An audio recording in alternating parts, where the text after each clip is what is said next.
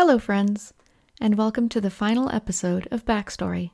I'm your host, Alex Roberts. Some of you may have heard that I was in a serious car accident about 6 weeks ago. I'm recovering well, and none of the damage is permanent. But for the next year or so, life will be very different. I've backed out of a lot of projects, and honestly, I feel pretty good about that. This healing is some of the most meaningful and interesting work I've ever done. It's hard to explain exactly what I mean by that. Also, I'm overwhelmed, and I'm deeply, deeply grateful for all the love and support that I've received. Thank you. You might also have heard that my game Starcrossed won the Diana Jones Award for Excellence in Gaming this year at Gen Con. Thank you to everyone who was there that night, everyone who has supported and played Starcrossed, especially if you've told me about how much fun you had. I was in a hospital bed during the ceremony, but I was surrounded by friends and celebrating with joy. Backstory is coming to an end, but I want you all to know that I have loved working on this project. I've made real friends doing the show. I've learned so much. And I believe that I've contributed something important to this explosive moment in the development of role-playing games. It is a very cool time to be here. And the truth is, I've been planning to end the project for a few months now. I'm starting a master's program this week, and for the next 2 to 3 years, it's going to take every bit of my heart that isn't devoted to healing. It's a sad but very satisfying thing to finish Backstory. I can't work on it and a master's thesis at the same time, but I'm pleased to see the names of some former guests in my bibliography. Thanks for being along for the ride, friends. For listening, sharing your thoughts about the show, suggesting guests, and especially for saying hi when I met you at cons. I seriously could not have done this without you. Your encouragement and your support and your love for the show has meant a lot to me. I am so pleased to introduce my final guest, Kat Tobin. Kat is a game designer and publisher living in Ireland. She co-owns Pelgrane Press, makers of Trail of Cthulhu, Gumshoe, 13th Age, the Seven Wonders story game anthology, and a lot more. They also reprinted the #Feminism Nanogames anthology, in which Kat has a very compelling entry I encourage you to check out. And Pelgrane is working now on an original anthology that you may have heard us talk about on the show before. And Kat has a few cards up her sleeve besides. So let's jump right in.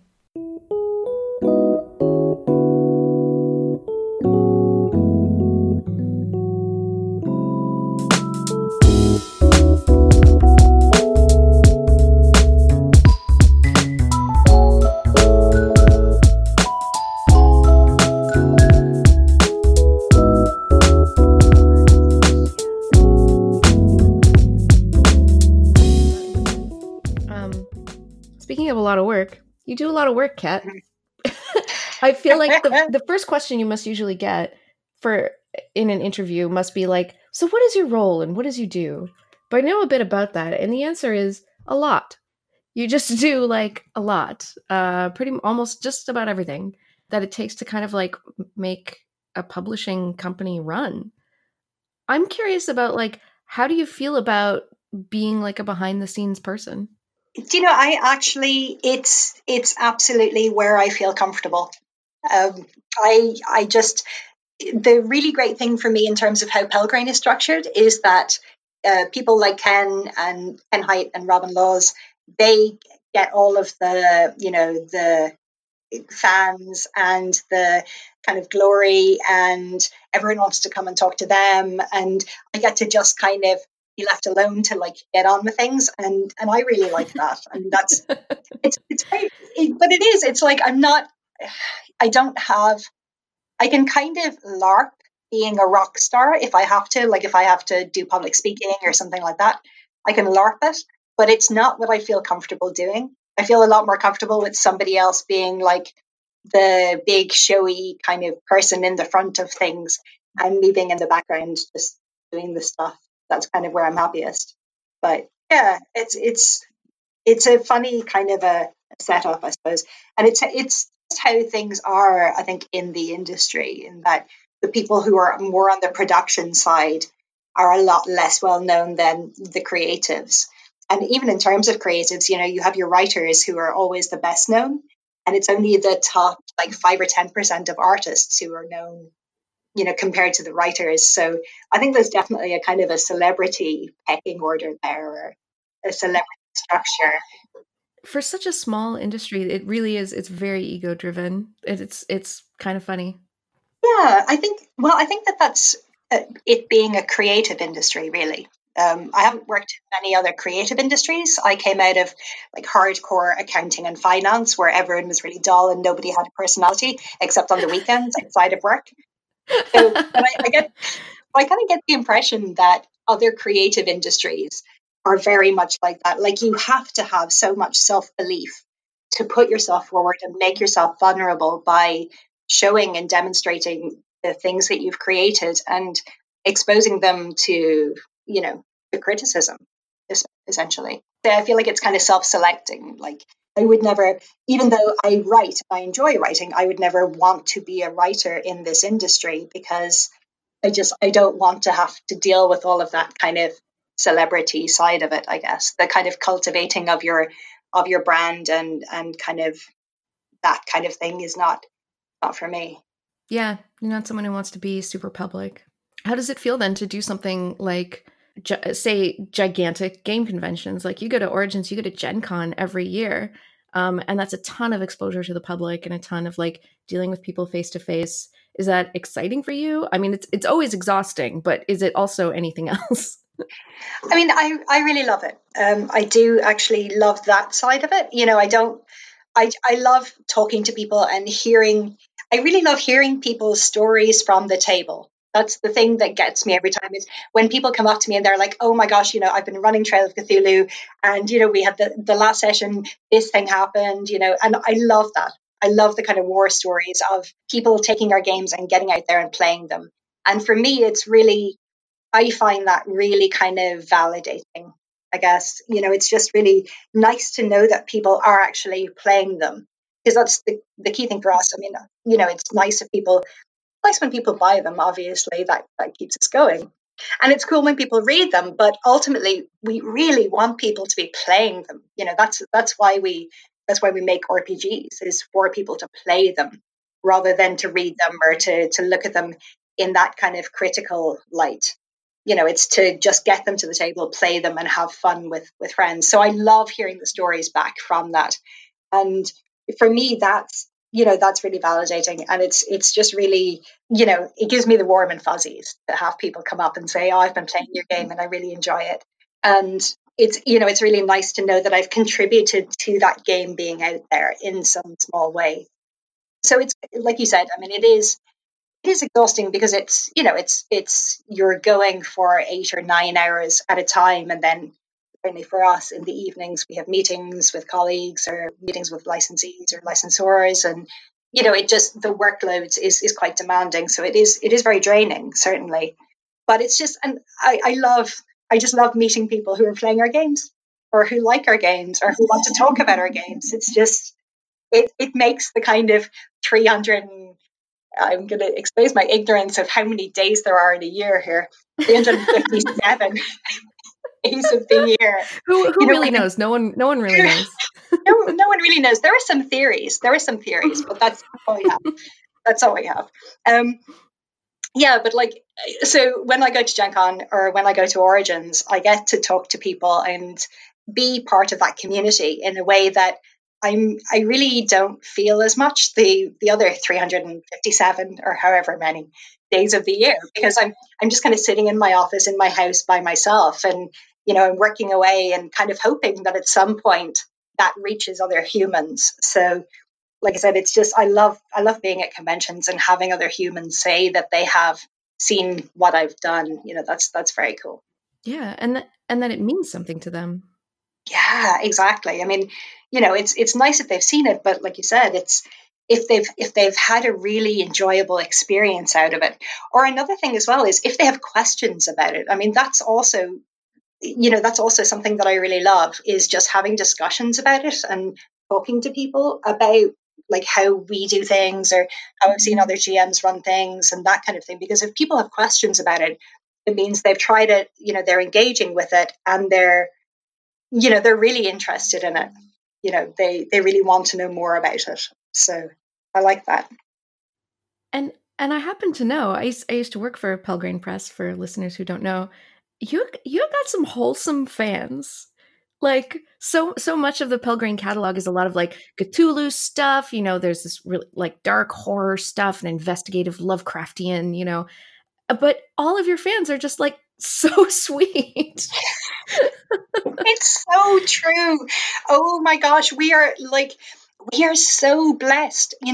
Every now and again something will happen, often Kickstarter related, and I'll just go on social media and be like, I do not often enough give a shout out to how amazing Pelgrane fans and customers are. They're just the best people. Like you said, our games are all like mass murder and horrific terror and awfulness and world ending apocalypses and all of that kind of stuff. But our people, the people who kind of the most, I guess, engage with us or are enthused by what we're doing as a company are just the best people.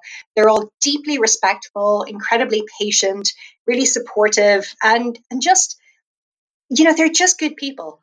They, like you said, having worked with them, you've seen them firsthand, and they're just amazing. Like I do feel I'm so grateful for that all the time, because I see things that colleagues in the industry post about problematic customers that they have, and hand on heart, like we just have never had those issues. I mean, it's not a challenge, trolls of the world. Although I'm sure trolls don't listen to your show, but you know what I mean. It's just wow, they are the best. They are really the best, and that's and it makes you want to do better for them as well. When they're so good. Like if somebody's like jumping up and down and going, meh, meh, meh, I want this or I want that, and they're being demanding, it disinclines you to help them. Whereas if people are like, oh no, it's okay, I know you'll get to it when you're ready, you're like, no, I want to do it for you right now and do something else as well because you're just so nice. Totally.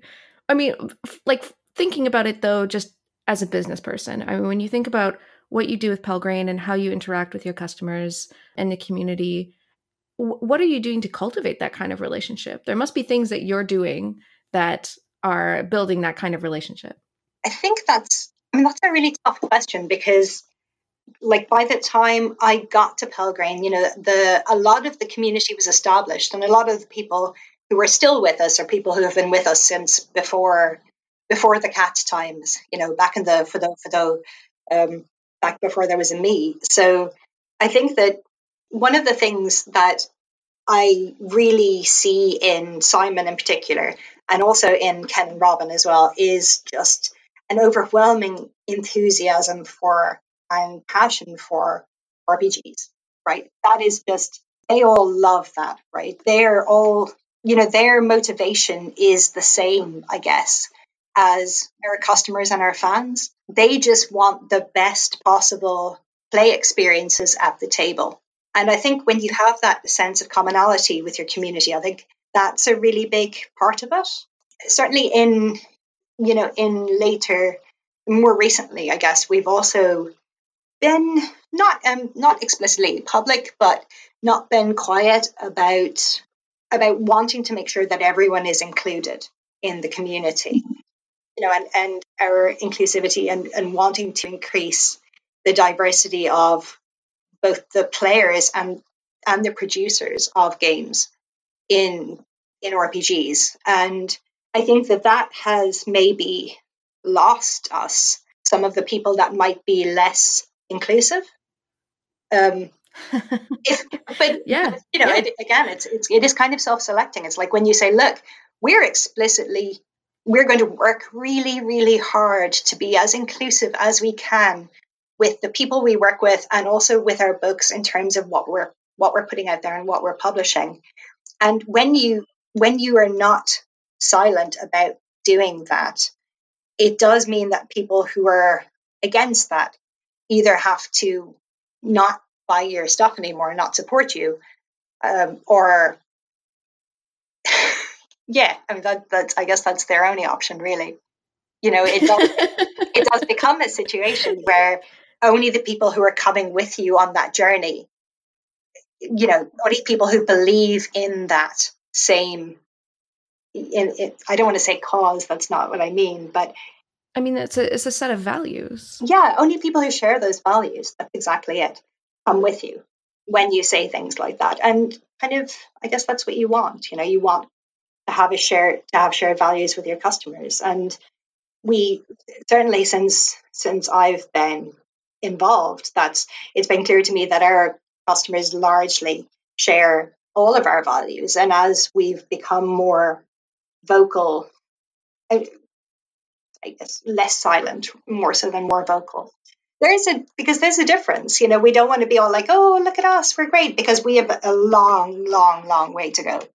I think we all do in the industry, and I certainly don't want to be like, these are the things that we're doing, when I'm very conscious that there are a lot of other things we're not doing as well as we could be. But yeah, but when we do things like, say, we're only going to support conventions that have publicly posted anti-harassment policies, I mean, if you don't agree with that, then we're not going to change our minds because of you. You need to either change your mind or, get off the Pelgrane train, I guess. So yeah, that's a very nice kind of a culling technique, actually, to just say, here are the protagonists who are going to be in, say, Cthulhu Confidential. If it bothers you that they're all not all straight white men, then great, excellent. yeah, That sounds fun. then see you later. Yeah, I'm sure that there are still, unfortunately, some people who are publishing stuff just for you. So you go be with them. Yeah, have no fear. Yeah. Mm-hmm. But then there's a correlation, I think, in that the people who have those values tend to be more respectful and more kind of compassionate towards, what you're trying to do as well. So it's worked out in that way. I want to talk to you about your experience of publishing, doing the reprint on the #feminism collection, because I'm sure it was I don't know, dodgy proposition to some people. Like, I don't think just any publisher would have been like, yeah, this is something we want to put ourselves behind. I don't know. Was it an easy choice for you and Simon? Oh my gosh. I mean, it wasn't, it was kind of like, I mean, desperate's a strong word. It's probably not the right word, but I was so so keen to publish that. Like, from the first time I heard about the project, I loved the concept. I just thought it was a fantastic concept. And then I actually wrote one of the games in it. So I've been involved in it from the very, very start, and going through the process was great. And then when I saw the final book, I was just blown away by the quality of it. Just shows layout is stunning. It's just a really fantastic looking book. The games are really great. So, I've played or run most of the games in it now at this point, and they all really stand up. They're all just really high quality games, really well edited. It's a really great anthology in terms of how it's put together. You've got things like your teardrop rating for each of the games allows you to match the intensity of the game to the situation that you're playing or running it in a way that I think is really important and not done as well in other games. And it tells you what you need in terms of materials and time and stuff like that as well. So it's very logistically easy to just pick it up and run things with it. So from the very start, I loved it as a book. And when it was originally an Indiegogo campaign, and they funded it enough to do a small print run. And when that print run was over, I actually approached the editors and I said, what are you doing with it now? And they were like, oh, well, we hadn't really thought about it. And I was like, I would love to keep it in print. I think it's an incredibly important book, and I desperately want people to be able to access it if they want it. I really want to keep it out there. I really want to promote it and ideally get it into more places than you're currently able to. So I would love the opportunity to publish it. And I didn't beg, but nearly begged. I certainly pleaded quite a lot, I think. Yeah. So I mean, for me, it never occurred to me for a second to not do it, I suppose. And Simon has always been a really supportive ally, I think, in those terms. And he loved it as well as soon as he saw it. So it was something that we were both very, very enthusiastic about publishing and just keeping out there as a book. So that made it a really, really easy decision. I mean, from a business perspective, again, I think that a lot of the time, a lot of the skill in business comes from knowing what not to do, rather as well as knowing what to do. And I think that we're at a point in the world at the moment where, you have to be pushing things forward.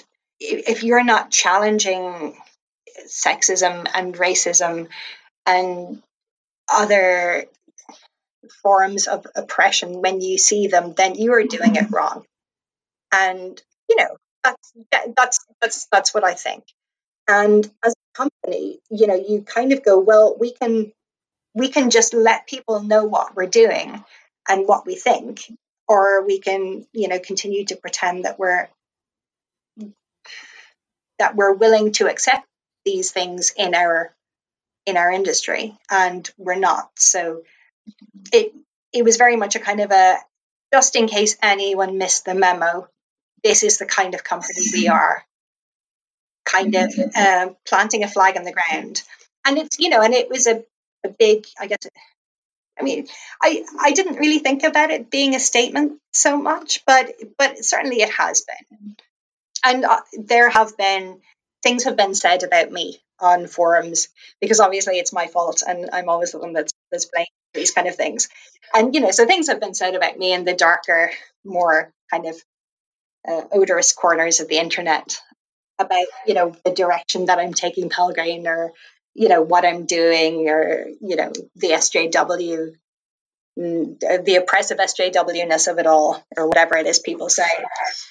But again, they're not who we want with us, really. We want people with us who share our values and also believe that having diversity in our games and in our industry is a really, really important thing. So, sometimes you've just got to make a bold statement to make sure that the people who are with you are the right people. And I think that was certainly something that #feminism did. It really, I don't know, it really did make a statement about who we are and what we were doing. It is such a great book, though, that as a publisher, getting the opportunity to do that, why would you not? And I think especially because it is like actually just a great collection.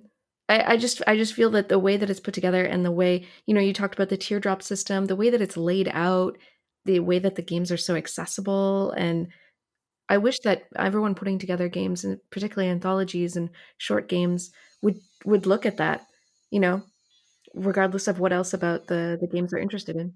Yeah, it's a really fantastic model just for logistics and structure in a game, or in a games anthology. It's just great. I mean, it's just everything about it is great. Yeah. Now, what are the lessons? So, thinking about your experience publishing that, doing the reprint, what are the lessons that are coming from that are going into the upcoming erotic art games anthology? There's a lot that I learned from that, and it was from seeing how the editors, again, we've already talked about the layout, but just how it was presented. The presentation and the layout, I think, are the main. The learning from the presentation, in terms of like being able to use stock art and just having it look so beautiful, was a real eye opener to me. It's like, if you have somebody as just brilliant at design as Shua Meng, like, they can just take anything and make it beautiful. So that's certainly, in aesthetic terms, we're going to be looking at a similar aesthetic for the erotic games collection. And as well as that, the layout, so the structure, how games are structured, I'm also going to be quite keen to just to have them be more pick up and go-ish, have clarity around just the materials that you need to bring into them, the amount of time they might take, and we probably won't have a teardrop system, but we might have a similar rating for some kind of sexual content kind of rating, maybe like an explicitness context, something like that. We'll need to kind of have a look at the final games that end up in it and see what would work best with that. But just a way of demonstrating, a way of managing expectations, I guess, for players and game runners in terms of what the content of a particular game is going to be like. I think that's a really big lesson to take away, because a lot of time, particularly with anthologies, you don't necessarily know from the outset what way a game's going to go.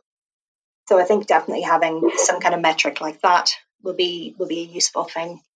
And just the idea of doing it at all, I think certainly having been involved with #feminism and just seeing what a really important piece of work it was in the context of RPGs and in the context of what's being published at the moment has had a really big influence on the kind of work that I want to see out there.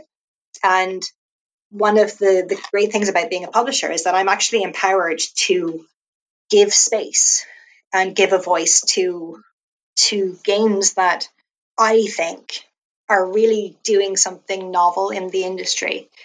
I mean, I don't think I've ever done any sort of interview without talking about Emily Kirboss's romance trilogy, because that's just one of the most formative, they are some of my most formative RPGs, or some of the most formative RPGs for me. But there are nowhere near enough games about romance and about eroticism and sexuality, and that's such a powerful vein of narrative to mine that I just don't understand why we're not doing more of it. It's so many of, if you look at other media, one of my big things is that role playing is a medium for storytelling. And if you look at any other media, if you look at like film, TV, literature, they're doing there are so many different types of stories you can be telling with role-playing games. And it just, things like #feminism and the erotic games anthology really, I feel, help to educate game designers in particular about what we can be telling games about, what we can be using the medium of role-playing to look at or to investigate or to educate about. There are a lot of possibilities for it that we haven't scratched the surface of its potential yet.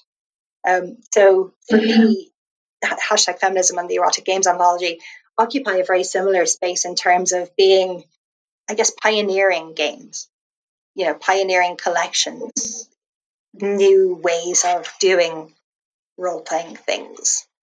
So it's exciting, I'm sure, to be on the forefront of that and to be on that cutting edge. I mean, I don't know, is it terrifying too? I mean, it is, because, it's almost like, also I spent a lot of time in my 20s going, but are games art though? And, somewhere around the time that I found Nordic LARP, I went, oh, yes, they are. Great.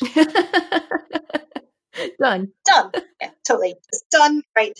That's that internal debate over they are art, and now I can just proceed on that basis.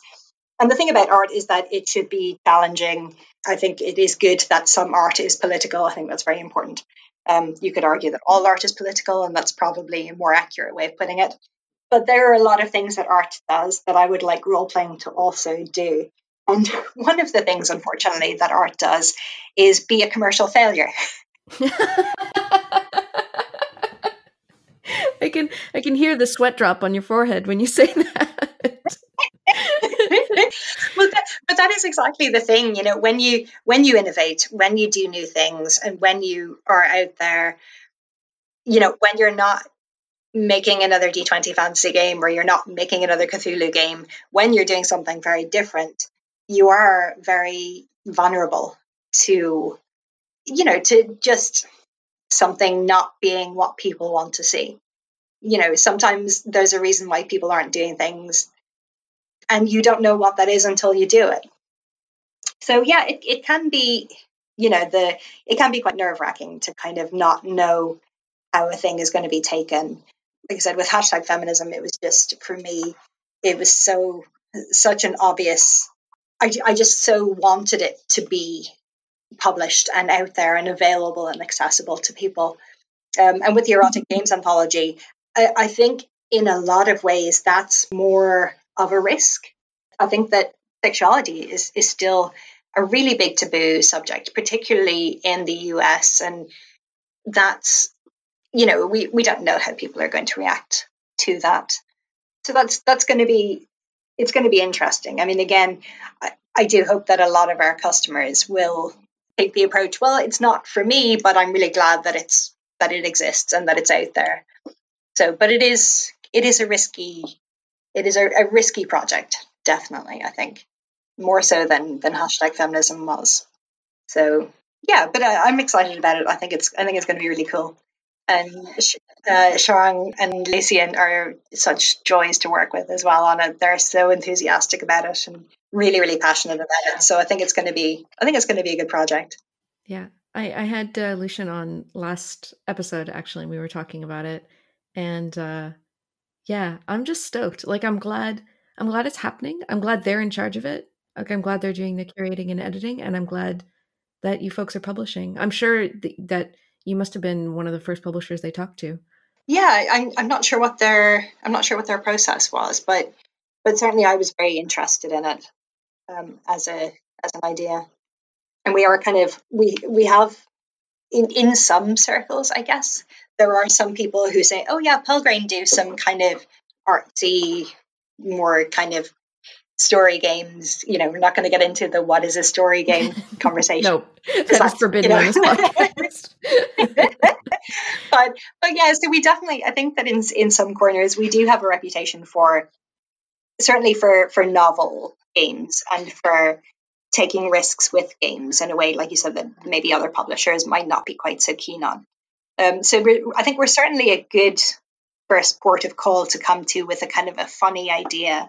Although in saying that, there are a lot of criteria that we use to decide what to publish versus not.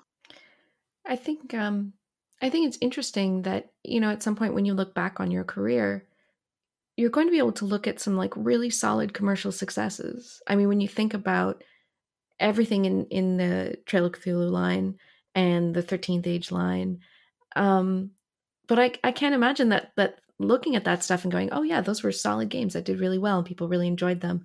It's going to be a completely different kind of reflection than thinking about stuff like some of the fiction anthologies that Pelgrane has put out, and looking at hashtag feminism and this new anthology. Yeah, I think there are certainly different metrics for success, or metrics for looking back on a project and evaluating it. And you really do, I think, when you're running a business, you have to balance the more commercial projects. So, things like you said, 13th Age and Trail of Cthulhu are both, really, really solidly designed, really strong games in their space. Like, they are just great games. And they're certainly, that they're, in terms of like kind of sales and commerciality, that they're our best selling games as well. But I still have, like, I don't think I will ever not love Seven Wonders, which was an anthology of story games that I did.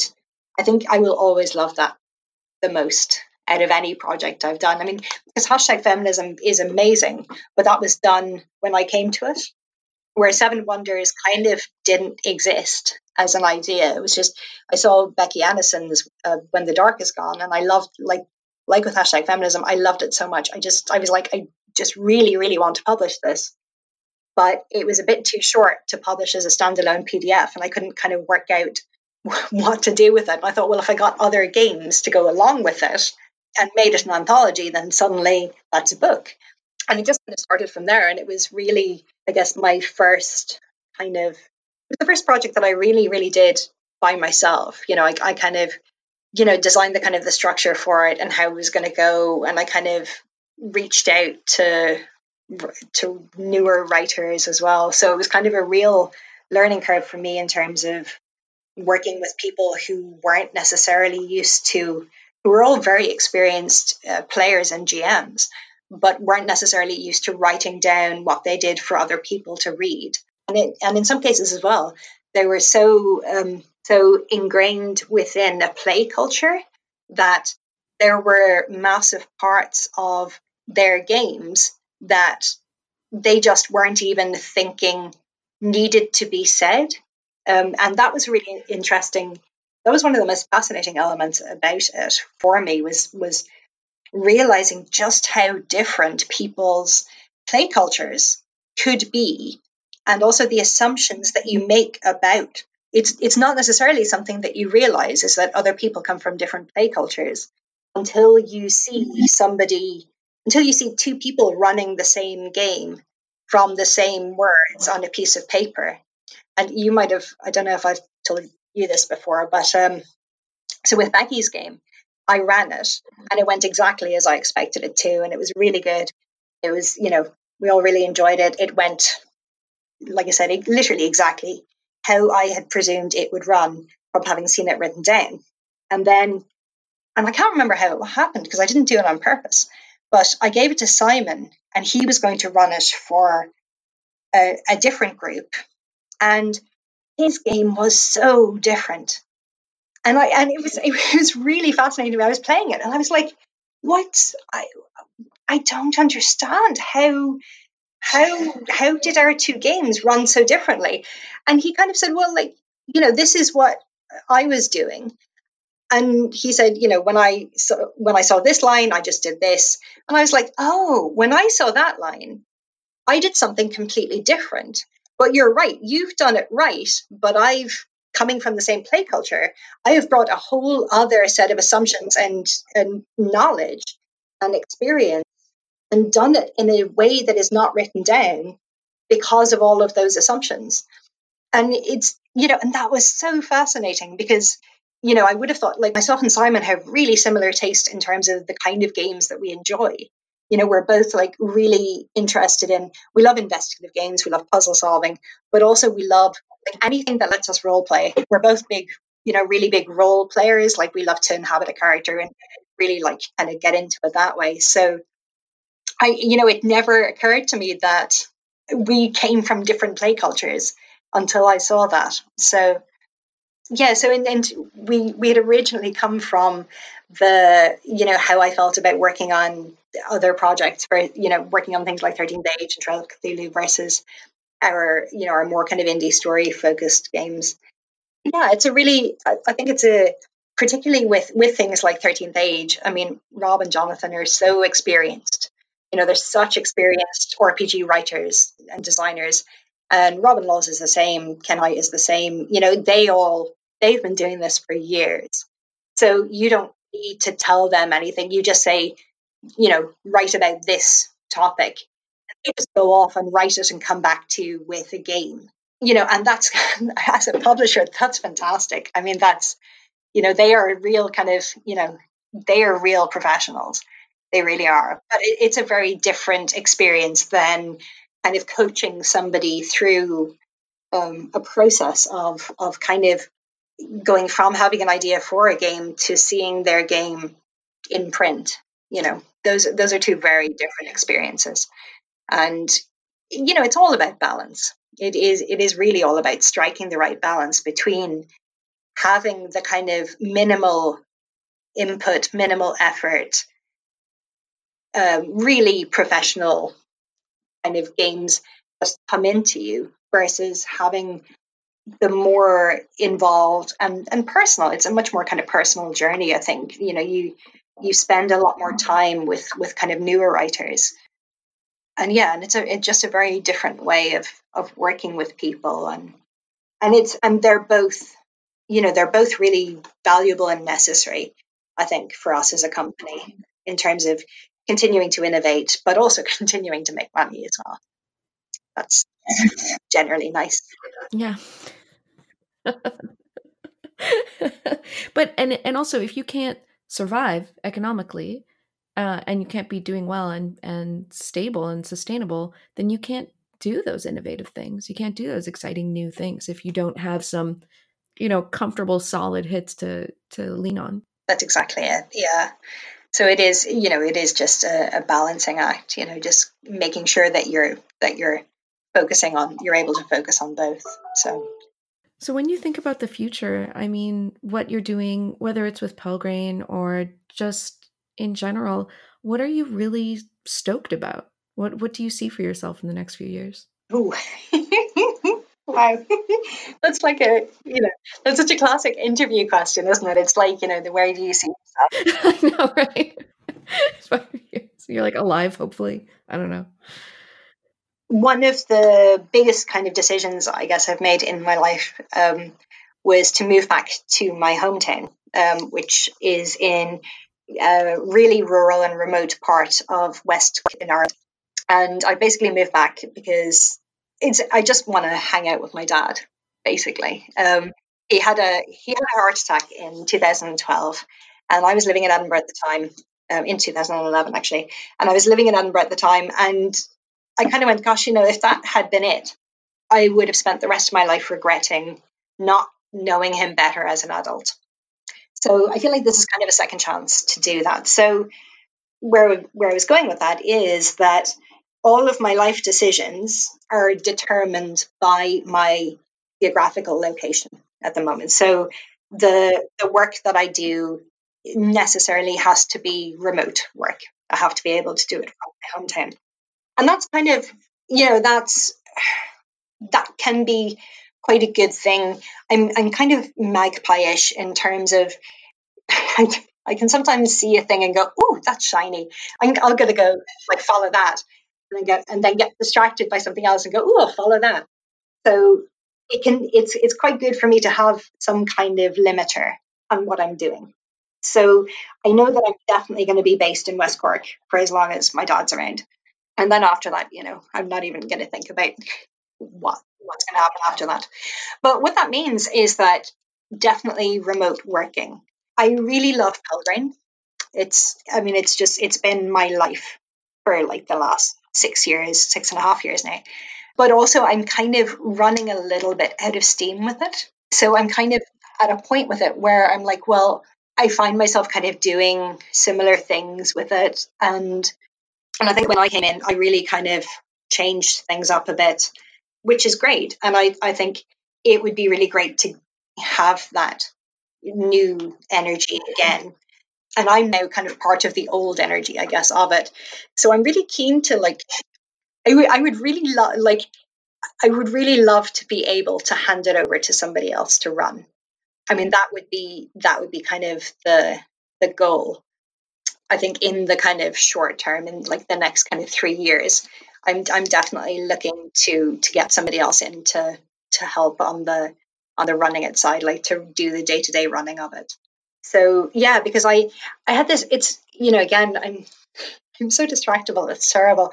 But I was at PAX Prague in November, and I was on an amazing panel called Executive Women in Tabletop with people like Heather O'Neill from Ninth Level Games, who is one of the smartest people in the industry. She's so brilliant. And, Melissa Lewis Gentry is like really fantastic marketing brain. Oh, Misha Bushegger, who's just amazing. It just these incredible women. But one of the questions that they asked us was what our dream project would be. And I was kind of sitting at the end, so everyone else got to kind of talk before I did. And I was kind of sitting there going, gosh, what would my dream project be? And I was, like I said, Misha Bushegger is one of the hashtag feminism editors. And I was going, hashtag feminism, would have been a dream project for me. I just think that's such an incredible piece of work, but I can't really say that with Misha sitting like right there, So I was like, gosh, what can I say? And I was kind of doing that thing that you do when you're on a panel and you're conscious that your turn is about to come up and you have literally nothing to say. And I was going, oh my gosh, I'm sitting here like in front of all of these people. So it came to me and I was like, so and I think I did say something about hashtag feminism being so fantastic. And then I said, like, just kind of blurted out, but a thing that I would love to do is an Irish language RPG. And like the people in the crowd got really excited about it, like, and they were cheering and stuff. And I'm like, okay, cool, sure. I came away from that, and it kind of started just, the way you get something in your head and you kind of go, well, like if I did, I mean, I would, I guess I would make it really traditional, and I would look at the kind of mythic cycle, you know, and I would kind of draw inspiration from that. And, I would probably Kickstarter for it. And you just, you kind of start, maybe this is not true for everyone, but for me, it just got into my head. And I was like, I just kind of need to do this now to get it out of my head so I can focus on other things. And I went to my local convention, which is called WorkCon. It's a really fun social convention, like games convention in Cork. And I was talking to some of my friends there, and I was kind of saying, and I was explaining, as I've just done, exactly that story, and going, so now I'm like, now it's kind of stuck in my head, and now I actually kind of want to do this. And one of my friends, Donna, said, oh, I have this idea for a game about the Irish Civil War, and it's a story game, and it takes place in the 1960s at the funeral of somebody that the PCs all knew. The thing about the Irish Civil War is that it followed on from the War of Independence. So you had like the Irish Republican Army basically all fighting together to, for an Irish Republic and to free it from the British. And then there was, the Anglo-Irish Treaty basically split the country in two. So all of these people who had fought side by side were suddenly fighting each other. You had brothers fighting brothers, and best friends forever fighting each other, and families divided. It was a really, and I think as well, because we're such a small country, it was just a really, really bitter, horrible conflict. So the game basically takes place in the 1960s at the funeral of somebody that you knew through the War of Independence, but also through the Civil War. And you play it through a series of flashbacks, and you basically establish a relationship kind of during the War of Independence and then during the Civil War, and then how the Civil War impacted your relationships and your connection, and where you've ended up in the 1960s as a result of it. And he was kind of, saying this, and I was going, oh, that sounds amazing. I really want to publish that. And I kind of went, but that's really not a Pelgrane thing at all. And then I kind of went, but if I had like an Irish games company, that would definitely be a project that would be able to do. So anyway, so like the TLDR is that I've set up an Irish games company, which is called Taspi Press. So it's spelled TASPAI, father, with like an accent. And Taspi means kind of a playfulness or a kind of an animal exuberance. So like you might say like that a puppy was like full of Taspi. But it can also mean like another alternate meaning is like furious anger. So I thought it kind of worked for me. So yeah, so now now I've got like two projects apparently that Tosby Press is going to publish. And the first is going to be Donna's game, his Civil War story game, which I just think sounds so amazing. And also an Irish language RPG, which I'm pretty sure would be the first one. I don't think anyone has done that before. So yeah, so kind of in terms of what I'm doing, like I said, like I like, I might as well be kind of tattooed with Pelgrane on me, I think, because I'm, really, I'm always going to be part of that. I'm always going to be part of Pelgrane to some extent. But also I have these other ideas for things that I would love to do. It's just, yeah, I get really excited about some games, and I just want to see them out there. And with those two games, like they need to be done under a different company, I think, than Pelgrane. So yeah, so kind of trying to do both of those, I think, for the next year or two. And at the moment, like Tospy's just going to do those two, but then I'll see how that goes. We started talking at the start about a new board games cafe that's opening up in my hometown. Like, the launch of which is basically in half an hour. So that's going to be really interesting for me, because I'm really geographically isolated from gamers at the moment. So I don't really know how having a kind of a connection back into Irish gaming again. I'm leaving a lot of kind of room for opportunities there, I guess, in terms of like meeting people and them having ideas that I'm excited about. But yeah, so kind of, for the next year or so anyway, it's going to be like probably quite a lot of Pelgrane and a little bit of Tasby, just to kind of keep it interesting. That does sound interesting. And I'm excited to see what happens with cultivating a local community too. A small town, people can kind of think, oh, there's nothing going on. It's not going to be anything fun. People aren't going to come out. But my experience is that when you have a really small and particularly isolated population, it means that when you put on an event, people show up. Like, yeah, they do. People want to come out and play. They really, really do. Yeah. And it's so interesting to me because there's nothing, I don't really know anyone locally that I can play games with. So just knowing that there's, I think having a physical space, I'm a really big fan of like bricks and mortar game stores for exactly that reason, that the community kind of accretes around physical spaces. And I think that they're really important for, forming community hubs and giving people a place to come to, it's just really good to know that I can go there and talk to people about games at any point. And just having that space means that I will take advantage of that and I will use it. And I hope that, there are other people like me locally who have also been really keen to find other gamers. And now that there's a place for us all to come together, we can connect. So yeah, also I'm really excited about the idea of running RPGs there and trying to like get more RPGs running locally to make more gamers, well, not make more, convert more, I guess. Yeah. I just, from people in similar situations, I can tell you there are people who, played that one game of D&D in high school or saw it on TV or something, and they want to play so bad, but it's just a matter of like, having the space, getting people together, making it happen. Yep, that's exactly it. So I'm really excited.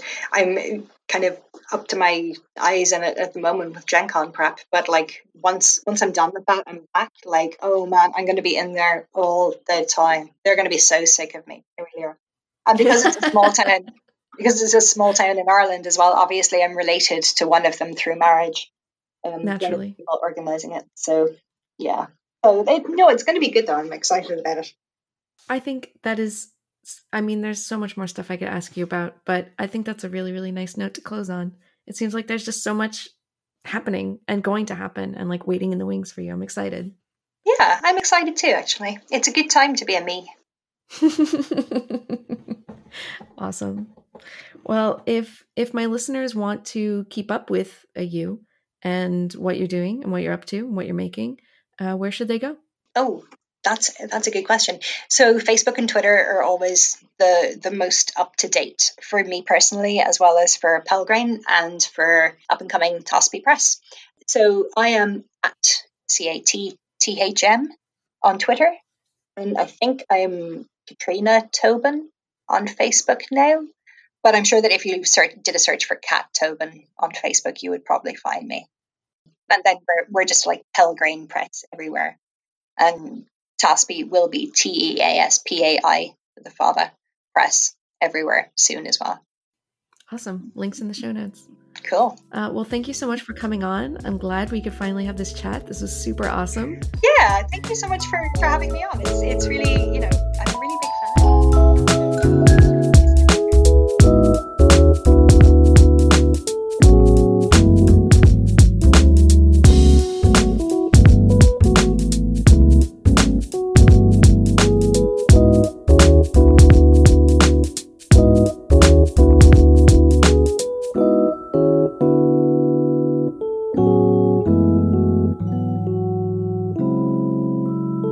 Thanks again to Kat for joining me.